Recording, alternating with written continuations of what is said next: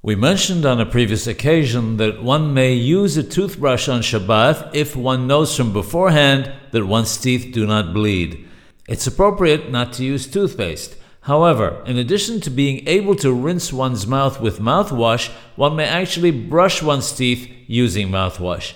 When brushing with mouthwash, one should put the mouthwash directly in one's mouth. If that's not possible, one should pour some into a cup first.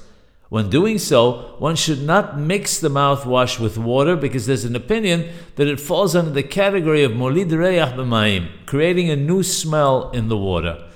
After brushing one's teeth, one should not rinse out the toothbrush so that it'll be ready for use after Shabbath, since this is considered preparing on Shabbath for after Shabbath.